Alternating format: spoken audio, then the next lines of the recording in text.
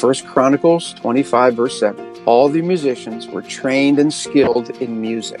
So that's a biblical mandate. Psalm 33:3 says, play skillfully. They were trained and skilled. And the rest of that sentence says, for the Lord. They were trained and skilled in music for the Lord. Hey everyone, welcome back to the Loop Community Podcast. We have a very special interview for you today with Paul Baloche. He has released songs like Hosanna, Open the Eyes of My Heart, Your Name, and a ton more. Paul is an awesome guy and he has so much wisdom. He's been leading worship for a very long time. And Matt and him are going to talk about teaching and leading your congregation and how to do that better. They'll also be talking about tips for worship leaders to plan out your time and the importance of the Psalms as a worship leader. It's a really great interview, so let's jump right in with Paul Baloche. Worship Innovators Conference is bringing together worship leaders and innovators to help you become an expert at using technology in worship. Every worship leader can become an innovator. Take your worship services to the next level by learning how to use the latest and best technology available for worship leaders today. You'll learn practical tools that every worship leader needs to know in 2020. Discover how to become more efficient in planning, being prepared for the unexpected, and how to integrate the best technology for tracks, charts, service planning, and more.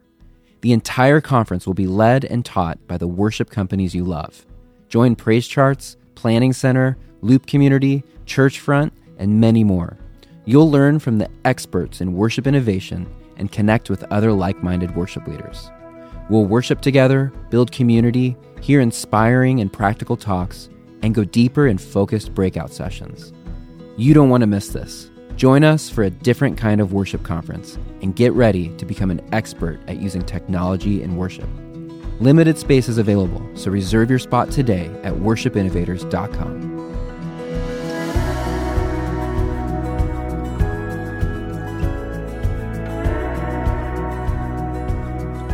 Paul, thanks for joining us, man. Yeah. So good to see you. You're wearing your Loop Community hat. I am, proudly. Present. That's awesome, man. Right out. All over New York City, right? People wonder, what's that? But yeah, I wear it like every other day, basically. So, Paul, what are you up to these days? Like, first of all, how long have you been leading worship? Well, when did you start? It makes me sound so old, and I don't feel that old, but you don't look old. Well, it depends what time of day, right? The hat helps. I would say I've been leading maybe 30 years. And before that, I was, quote, just a guitar player, unquote. I was born and raised outside of Philadelphia, like South Jersey, right over the bridge. Raised in a sincere Catholic home, blah, blah, blah, altar boy, all that stuff. Had a lot of older brothers and sisters that had all the good records, man, all great albums. And, so we had a basement, your typical little blue collar home in the Northeast. There's a basement, 6-foot ceiling, and my buddies and I, we just buy a Silvertone amp, and you've got a little cheap guitar, and we tried to learn just basic stuff. And even before that, we'd put on a stack of 45 and just pretend like we were the Beatles. We'd do a bunch of songs, and after the end of every song, we'd do that Beatle bow. Yeah, right. That's awesome. So anyway, eventually in high school, started playing actual guitar and really getting into it strong and playing in a bunch of bands. And then eventually our band was good enough to play at the Jersey Shore, which, that's a big deal when you're a kid. You're like, yeah, man, we got a gig at a Jersey Shore.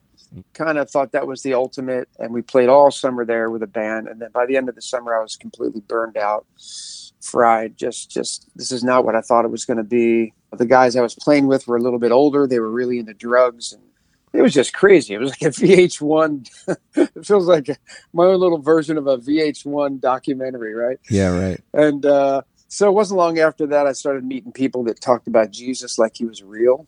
And that was fascinating because I'd grown up in church, if you will, but not any kind of a heart connection. And before you know it, man, came to the Lord really and had a real sort of like Billy Graham moment. And then I heard Christian music on this AM radio station and thought, man, that is so cool. Like, how do you do that? Who's doing that? I never heard this before. Yeah. After a couple of years, ended up going to California, went to a music school, sort of like a Berkeley, but it was a 1-year trade school, like a working musician, right. Not a university. and met some artists out there, started playing guitar for them, blah, blah, blah. Then moved to Muscle Shoals, Alabama, played with Lenny LeBlanc. But I'm answering your question about how long you've been leading worship, because I wasn't leading worship at this time. I'm just playing guitar for people. Yeah. I was just really into lead guitar, and I'd sing backup vocal, and I was fine with that. Yeah, then from Muscle Shoals, moved back to Jersey, got married. We were here a year. Just to pay the bills, I was painting houses in the daytime, playing some clubs at night, just top 40 oldies, rock and roll. Then an opportunity opened up in Texas at Last Days Ministries, where Keith and Melody Green started that. And, again, fast forwarding, we were invited to go there. We've stayed in their motor home for a couple months. And then we graduated to a mobile home. And, wow. And we were part of that. It was like a commune, Last Days Ministries. Yeah. But the local church there, the community church, where all these ministries, like there was Youth with a Mission, Mercy Ships, Last Days, they'd all gather on a Sunday, and it was real informal. And the pastor would lead, and I just started filling in on guitar since I needed a guitar. And then at one point, one Sunday, within a few months, he turned to me and at the end of his message said, "Hey, Paul, why don't you come lead us in a couple songs? Why don't you come lead us in a couple songs while we have a time of prayer, blah, blah, blah." And so then before you know it, I got up there very reluctantly, but started leading worship. Why would you say you still lead worship? Like, have you ever thought of doing something else? Have you ever had something in the past 30 years where you're like, maybe I should just go be an accountant or something? Or why would you say you still lead? What a great question, man. Why do I lead? I mean, man, after starting to lead that first year, I did really feel a sense of destiny. I really did feel like I was made to do this. One of those kind of moments. I remember going to Israel early on. We did a trip and we led worship at the different sites, and it was such a profound sense of destiny. I remember writing in my journal and just crying and weeping. It was like a real epiphany. Like, for some reason, when I would lead worship, it was easy for them to follow. It was easy for them to connect with the Lord. There just seemed to be, we use words like anointing or favor or, kind of things. But just a combination of those things and the people that I was surrounded by who were spiritually mature just kind of confirmed that this is something you do well, and this is something you're called and you were made. And I don't know, it just stuck. But it's kind of a two-part question, So number one, that's why I'm still doing it. I do feel it's like chariots of fire. That great quote, Eric Liddell, that he said, "When I run, I feel his pleasure." Yeah. And, when I'm leading worship, I feel the pleasure of God.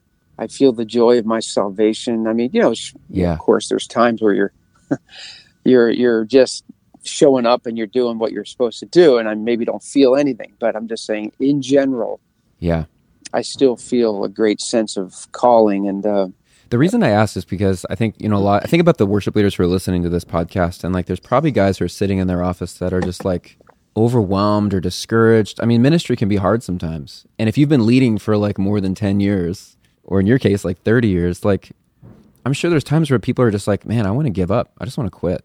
Maybe I need to be doing something else. Have you ever had that feeling of just wanting to quit? And what do you even do with those feelings? It's a great question. If you feel like you're called to this is without a doubt a spiritual calling that's been confirmed many times, then that will get you through some of the most difficult times, without a doubt. And also, if you're in a place like that, find a couple, one or two or three spiritually mature people in your church, even if they have nothing to do with worship, but just people that are a safe place, and say, I'm tired. I'm burned out. I need a break. I need, take a month off. Do what you did, Matt, where you and your wife went off someplace together, for a few months or a month, whatever you're able to do, but you got to get recharged, Yeah, right. Over the years, Paul, I've been led in worship by you probably a dozen times. And what I love about your worship leadership is that you don't just get up and play through a set list of songs like a Spotify playlist. You actually take leading worship, you use the word lead more so than playing, more so than singing. It's lead, you really lead and you teach. You teach worship. I see you as kind of a father of worship leaders. And we need more fathers in the worship space. There's a lot of young worship leaders coming in that are, 16-year-olds, like where we all started. Like I started leading worship when I was 16 in youth group. Yeah. And we need fathers to be speaking into like, here's how you lead and here's why we're doing what we're doing. I remember one time seeing you lead worship and you were like, I remember you did like some sort of football analogy and you were teaching kind of about like why we raise our hands in worship. And like, I just remember the moment being just so special because it was just, you weren't leaving people on their own. Like you were just coaching and teaching. Like, why do you do that? Or why is that important? Like, can you just kind of expound a little bit on that of like, it's a big one, I know, but like, I feel like you do it so well. Well, but I didn't always do it well. So that's a really good question. And for anybody listening, it's like, just like, you don't start playing guitar and then become really good at it, like within the first 3 months, it's the more you play it, the more that guitar's in your hand or the more the keyboard's in your hand, whatever you play, you improve by making mistakes. And man, I had the great fortune of being at a church for 25 years where I had the freedom to take little risks, It wasn't locked super tight. Like, okay, we're going to start at 11:01 and we need you to finish worship at 11:22 and a half, because then it wasn't that. There was like basically, hey, let's try to keep it within 25, 30 minutes. That kind of, just that little bit of margin. So that helps, number one. Number two, I think over time, I felt the need to provide a little context. Sometimes we'll sing a song and there's something in it that says, I'm falling on my knees. Well, and yet no one in the church is actually falling on their knees, but we're singing that, Right. So sometimes I would feel as a worship pastor, if you will, or / coach is actually a good, I would feel the need to just bring a little context and say, I don't know, this is just came to my mind. This would be one of many examples. And I'd say, maybe we would do that first chorus and then we would like linger there. I look at the band just to kind of like hang on that chord and say, hey, church, like here we are saying I'm falling on my knees. And, those of you that would like to try that, if you're physically able to get down on a knee, if you want to do that. But I think more the heart of what we're saying here is that internally, that our hearts are taking a knee. We are submitting to the Lord. We are yielding to the Lord. As we say, I'm falling on my knees. We're basically saying, I'm submitting to you again, God. I'm yielding. I'm bowing my heart to you. So as we sing that, keep that image in your mind, that, even if you're not physically able to fall on your knees at this moment. Yeah, right. So that's just one of many, like when you say teaching, that would be, and I try not to overdo it, make it a 5-minute teaching, but yeah, I am aware that giving people a little bit of context sometimes, and biblical context, it sort of makes them, oh, okay, now the song is not just lyrics on a screen, but it's like, let's make this a prayer. I'm trying to think of another one. Oftentimes, like the lifting of hands. Yeah, the football one. Do you remember that? Now that you mention it, I probably have. If I'm in a conservative situation, let's say, or maybe I did this at my church back in the day, and it says, lifting holy hands to the King of Kings, whatever that is. I may, after that first chorus, look at the band. Let's just kind of hang there on that. Hey, guys, so, it's interesting when we say lifting hands. Not all of us grew up in a tradition where that was, that was normal. So, the Bible does say, we can lift our hands to the Lord. So if you feel free, I always try to give people an out or convey some respect. I didn't want to manipulate or pressure people, but I would say, if you feel free to let's try lifting one hand to the Lord, just with this image in mind. Lord, I'm just reaching out to you. Yeah. I'm reaching out to you and I'm lifting my hand as just a symbol of saying, God, I'm reaching my heart to you. Actually, I'd always think of that Peter Gabriel song. I reach out from the inside. Yeah. In your eyes. Yeah. But I would say, guys, so we're reaching out from the inside, but just lift a hand. And you know what? While you're at it, let's just go ahead and lift the other hand. Let's just do that. Let's just do that in the room, right? Here we go. Our hands are up, just like, you know what this says? Of course, this is Sunday morning. I'm like, this afternoon, some of you are going to watch football. 2 hands in the air. That's what the wide receiver is saying to the quarterback. Throw me the ball. Throw me the ball. I'm open. I'm ready to receive. I'm ready to receive the ball. And like when we lift our hands, that's just one of many things that we're telling the Lord. We're lifting our hands to say, God, I'm ready to receive from you. And so there you go. Look around for a minute. Nobody from your work is here. You want nothing to be ashamed of. Look around. See, we all have our hands in the air. I would try to just break down some of those, some of those things that were just in the natural, maybe you would be self-conscious, but I tried to do it in a way that's a little bit of humor, at us, like, hey, look at us here with our hands in the air. But since we have them in the air, let's just all say, hallelujah, hallelujah. And then a little bit of tongue in cheek. But what that did, I think what it does is once they've done it once, that person that's never lifted their hands, they've realized that, hey, that wasn't such a big deal. And of course, I remember the first time I did that. And I'd never grew up in a church that did that. And when I did, there was something freeing about it. So that's just one of many examples of where I try not to overteach, but I'll try to give a little context to what we're singing so that it's not separated from real life. So you do such a good job at it. Yeah, not making people feel awkward or weird. It's just very like you said, kind of tongue in cheek, very just casual, but very pastoral. And I'm trying to think through that, it does take practice and experience, and you almost do need to know something to be able to teach it. And I think one of the hard things is that a lot of worship leaders just memorize songs.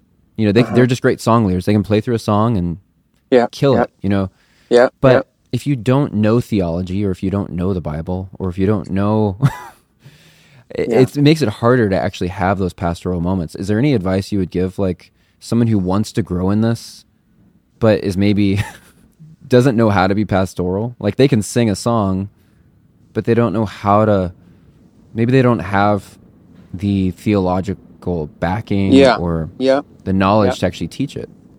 Do you write this stuff out ahead of time? Not necessarily. Maybe in the early days, I might have wrote a scripture on my set list that was to my right, okay, this is my set list. And in between song 2 and 3, this would be a good scripture maybe to just quote. That's a good baby steps place to start. So you're using scripture. Yeah.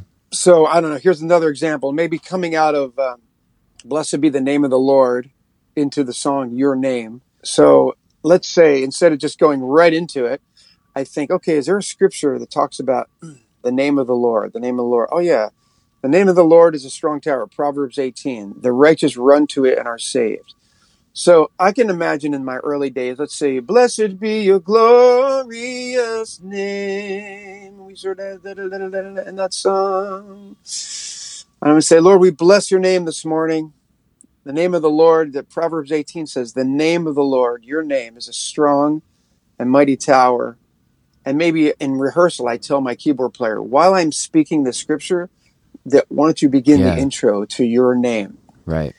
And so that's a good way to just get started in this. Instead of you feeling like you have to come up with something profound to say, there's nothing more profound than just scripture. Yeah, right. Let the weight of scripture be in your favor. So I find you don't have to do that between every song, but we're kind of transitioning from that up-tempo part to a little bit more of a ballad. There's a little bit of time there. So instead of just silence, that's a good moment to say, wow, we just said, blessed be your name, Lord. And Proverbs 18, even if you're reading it, says the name of the Lord is a strong tower and the righteous run to it and are saved. So Lord, we run to your name the best we know how. We just help us to understand what that means to run. They run to your name. So we run to your name to find strength and hope and healing and provision. And see, as I'm saying these words too, Matt, this is a good reminder that I spent a lot of time in prayer meetings. So all of a sudden I'm realizing these words are coming out of my mouth. Lord, we run to you for hope. We run to you for your strength. We run to you for provision. We run to you.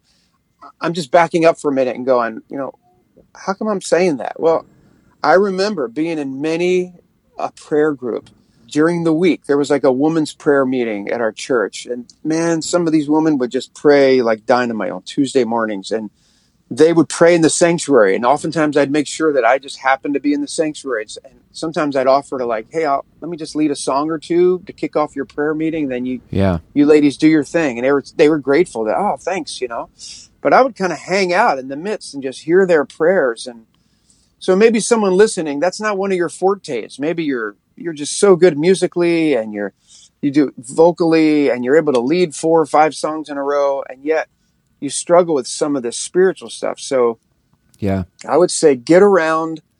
I would go to the YWAM prayer meetings. I'd go to the Teen Mania prayer meetings. I'd sit in the back, and of course I'd be praying, but I'd also just be influenced by the prayers of people that just seemed like, yes, Lord. And they were praying scripture a lot of time. They were just saying, God, we just speak your word back to you. God, the name of the Lord, your word says blah, blah, blah, this and that. And I think that sort of by osmosis, that would sort of get into my soul. And then all of a sudden, 2 weeks from now, I'm going between song 3 and 4, and just out of my soul would come this very short prayer, but it was a transition into the next song. So combination, that's number one. So practical. Here's a handle. Find some prayer meetings. Get in there. Get in there. Even if you're like, you don't feel like you have a whole lot to say. That's all right. Get around people that are praying. It may not even be your church. Go to that church a few miles down the road. They're a little bit funny. You're not sure about them, but there's something there's something going on there. It may not be your cup of tea, but man, just slip in the back on a Friday night prayer meeting and just let that, take the good. Don't judge it. Don't sit there and judge it. Just kind of go, man, So, all right, that's number one. The second thing would be, the Psalms are the vocabulary of worship. So make it your ambition now to read through the Psalms, read a Psalm or 2 a day. I like to read them out loud. Like read it out loud. There's something about hearing it come out of your mouth. Psalm 92. It is good to praise you, Lord, and make music to your name, O Most High, to proclaim your love in the morning and your faithfulness at night. And then maybe you stop there and you go, man, I love that. I want to say that one again. I'm just, instead of reading the whole thing, just, God, it is good to praise you, Lord. Amen. And make music. So all of a sudden you turn that scripture, use it as a point to make it a prayer. So you go from reading the scripture to like, yes, Lord, that is so true, God. It is a good thing. It's good to praise you, Lord. It's good to make music to your name. God, this morning, here it is, 8:00. I just proclaim your love this morning. I proclaim your love. And tonight I will proclaim your faithfulness. So you're getting scripture off of the page into your heart over time. I mean, you could say memorize. Yeah, go ahead and just memorize a few key scriptures, especially from Psalms, some prayerful Psalms each week. Back in the day, I used to write it on a 3x5 card and scotch tape it to my dashboard of my car. I don't know if 3x5 cards if you can even get them anymore, right? But I'm just saying the goal was get scripture in your heart. Colossians 3:16 says, let the word of Christ dwell in you richly. Let it dwell in you. Not just like, oh yeah, I read my Bible app 5 minutes every day. It's like, no.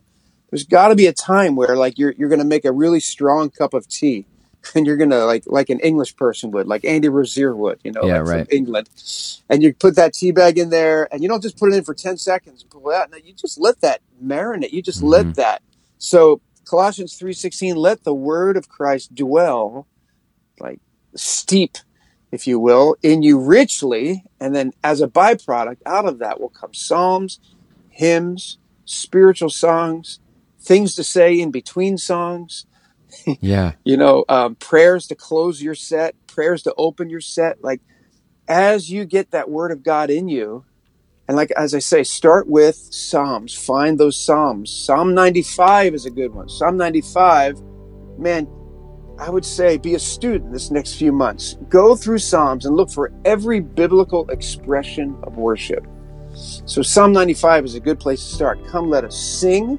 Go ahead and write that down. Sing for joy to the Lord. Let us shout. Okay, shout. I used to tease our church. I often read Psalm 95 before we begin. Well, good morning, church. Let's stand together. And man, this year we talked about trying to grow in our worship, in our expression. So let's look at Psalm 95 again.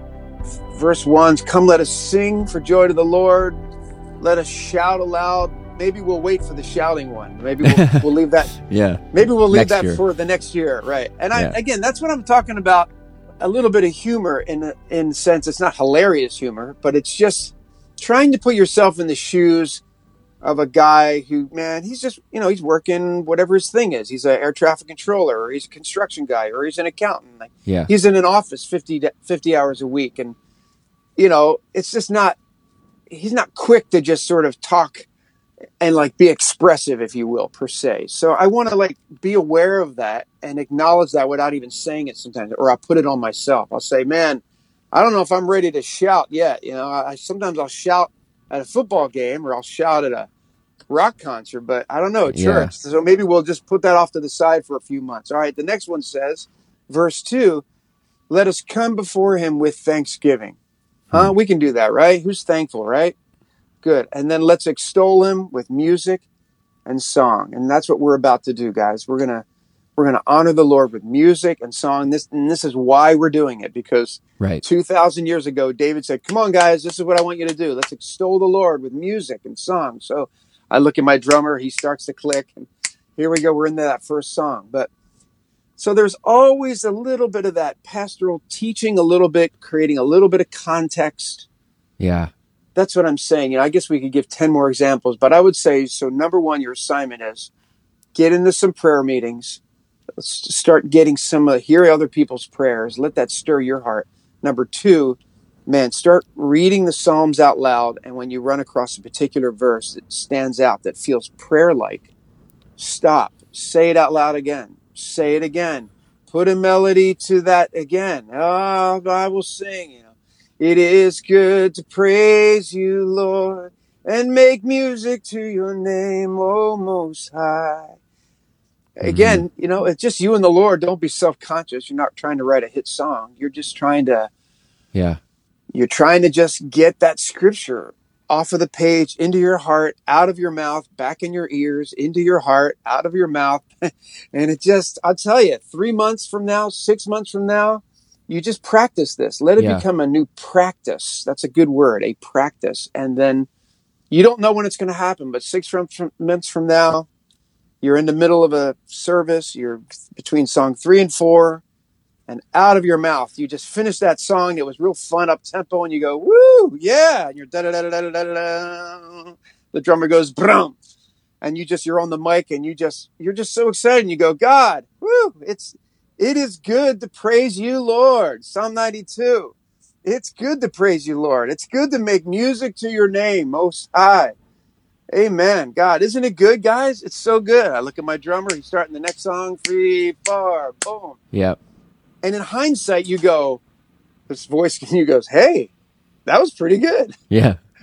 Like, I hadn't planned on saying that, and yet it came out of my mouth because 3 months ago, 4 months ago, 6 months ago, I did this privately. So it's all about cultivating a private worship to the Lord.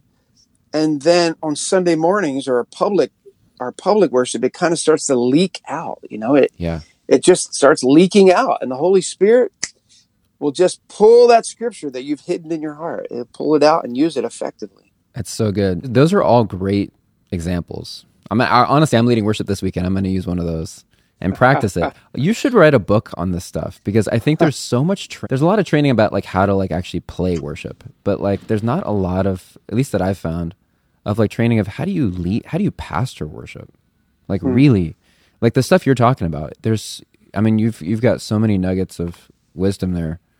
Can I ask you a question? So my struggle with that is I would like to write a book on that. On the other hand, I've always felt like video, or the visual, or even the audio seems like a better way to convey these things, because I'm giving examples in real time, where sometimes I feel like a book, you're a bit limited. You're looking at, ink on a page. Yeah.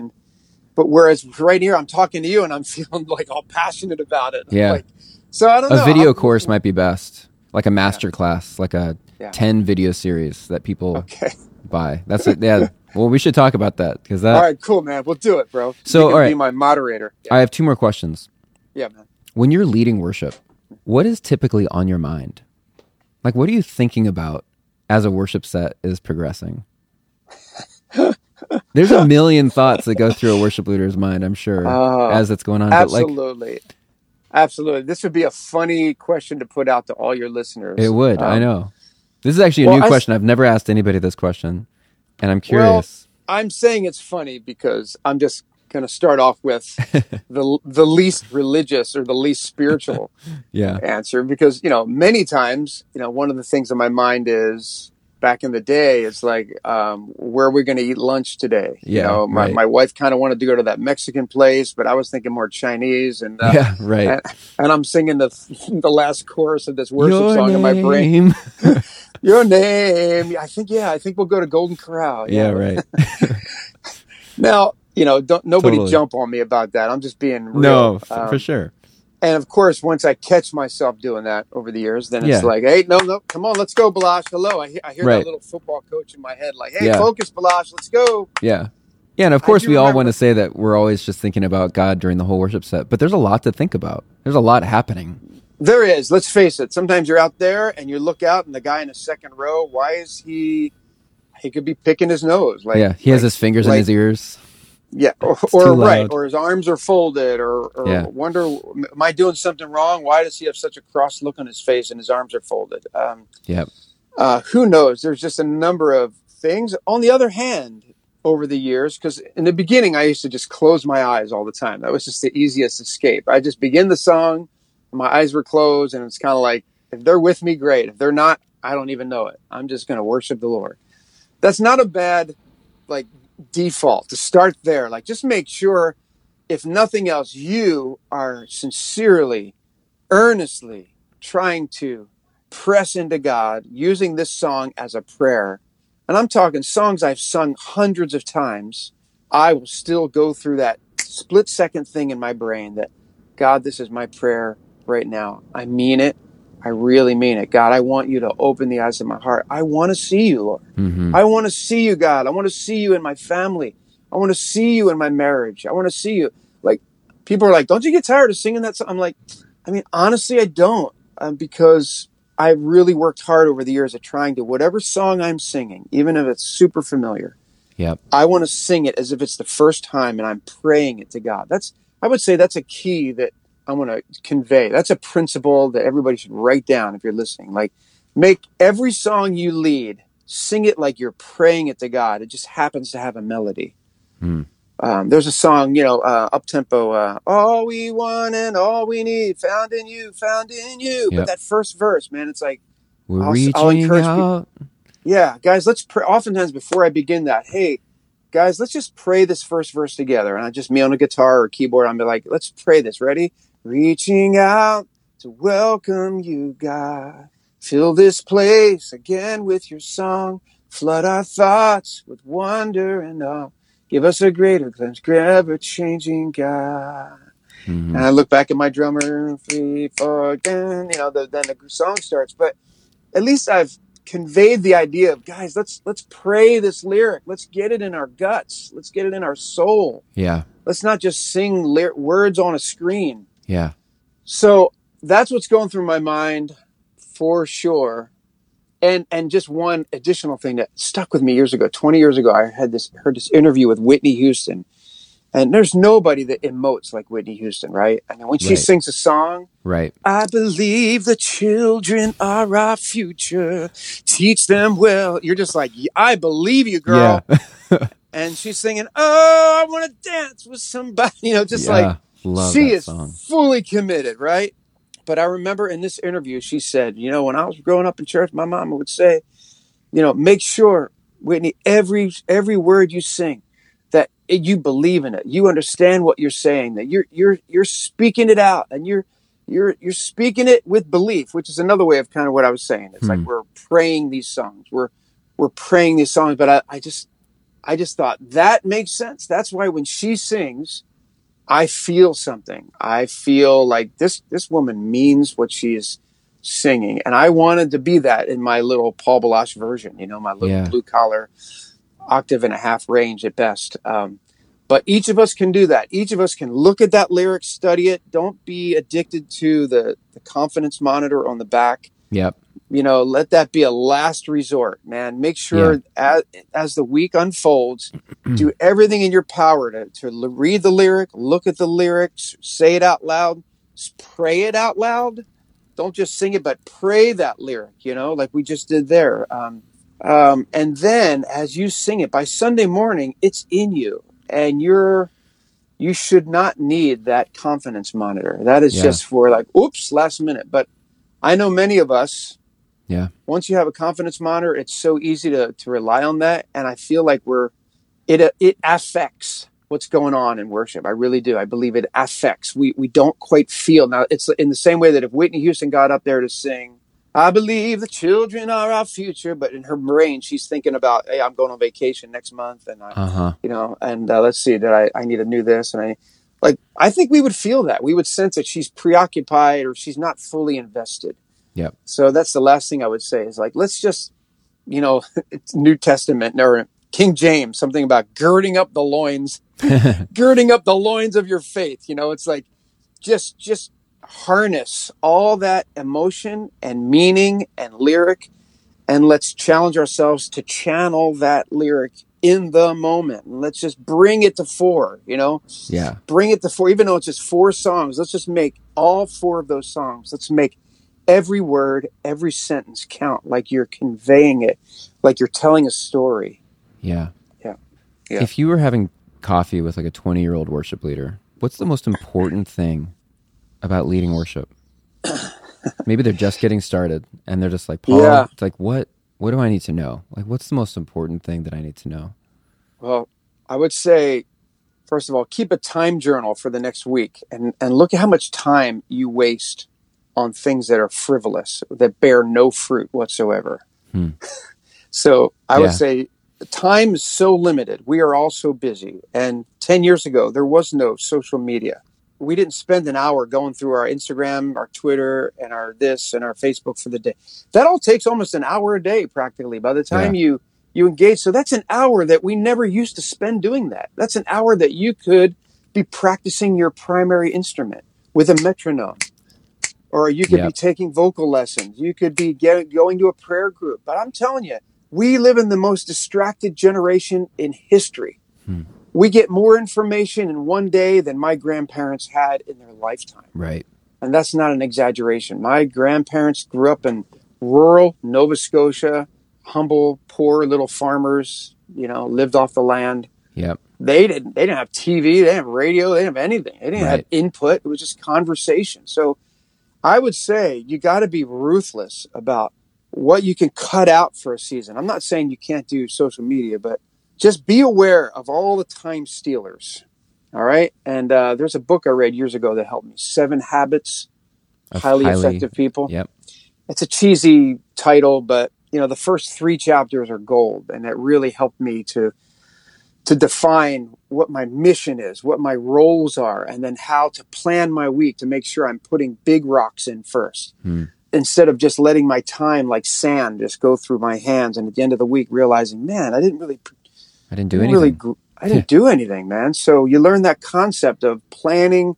All right, God, I am a this, like real quick back in the day, I'm a child of God. First I used to start off with, I'm a husband, I'm a father, I'm a worship pastor, I'm a songwriter, blah, blah, blah.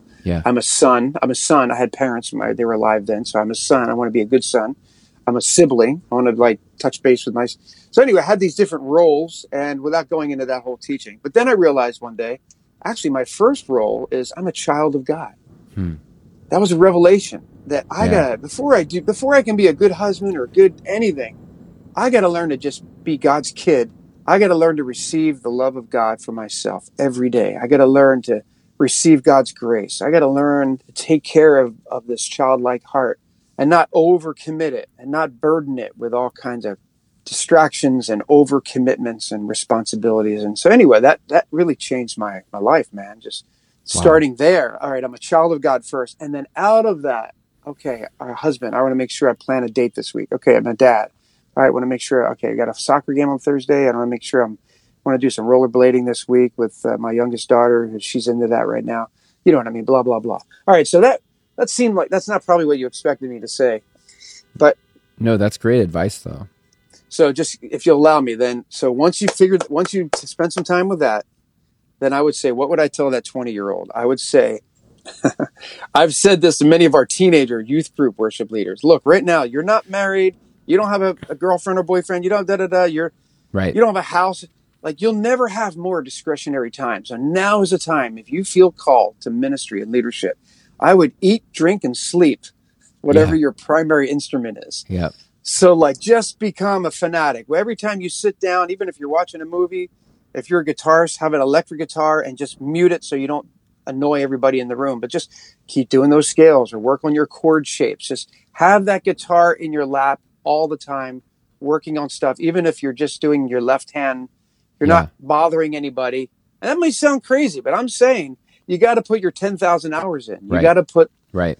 It's muscle memory. So have that guitar in your lap. You're not making any noise. There's a room full of people watching a movie, but you're still making your shapes on the guitar with your left hand. And then equal importance, or more importance, is you have to cultivate a healthy spiritual devotional life, which involves the basics of getting in the Word, like being part of a healthy small group, being around people that kind of encourage and challenge you in the healthiest of ways. You don't be a Lone Ranger Christian. So cultivating, reading devotional books, read some A.W. Tozer, read a book called Worship Matters by Bob Kauflin. So at the same time that you're drinking, and sleeping your primary instrument vocally, make sure you're taking vocal lessons. Make sure you get a couple vocal apps on your phone, and every day for 30 minutes, you're doing those exercises. Nay, nay, nay, nay, nay, nay, nay. Nay, nay, nay, nay, nay, nay, nay. Yeah. Nay, nay. You've got to do that if you want to. Right. And someday you'll experience the joy of excellence, the joy of a certain degree of mastery that comes with being able to stand on a platform and with some degree of confidence, be able to get through a set without a train wreck. Right. Right. That is a goal to keep in mind. And here's a scripture to motivate you. And I'll close with this. Sorry, I'm so long-winded, Matt. Forgive me. Man. 1 Chronicles 25, verse 7.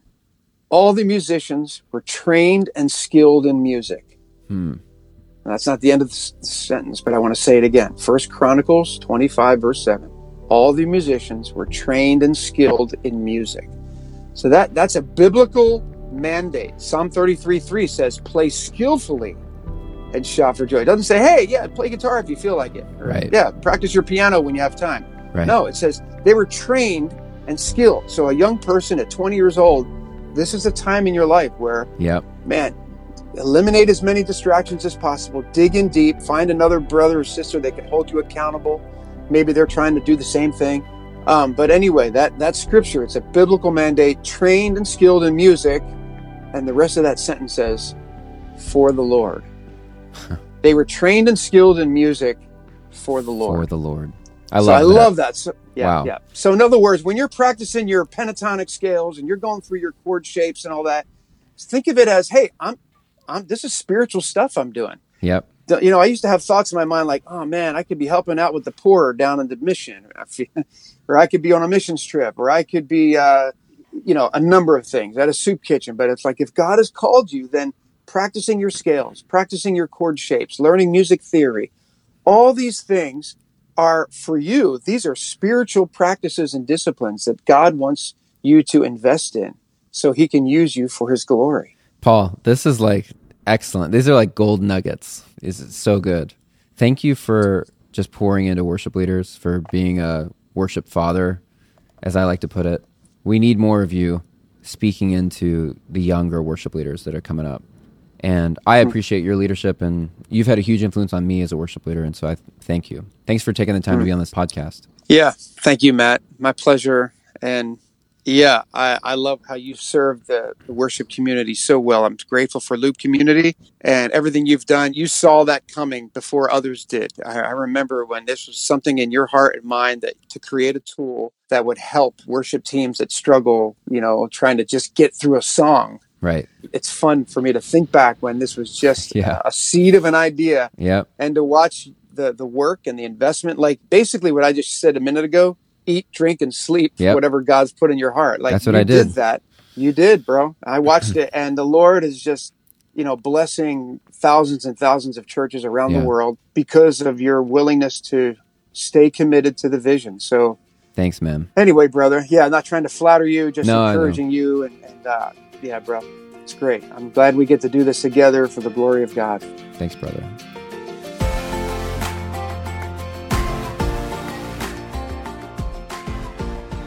Thanks for joining us on the Loop Community Podcast. Music from this episode is brought to you by John Guerra from his album Little Songs. Make sure you check it out on Apple Music or Spotify. If you enjoy listening to this podcast, leave a review and a rating. It means a lot. We'll see you soon.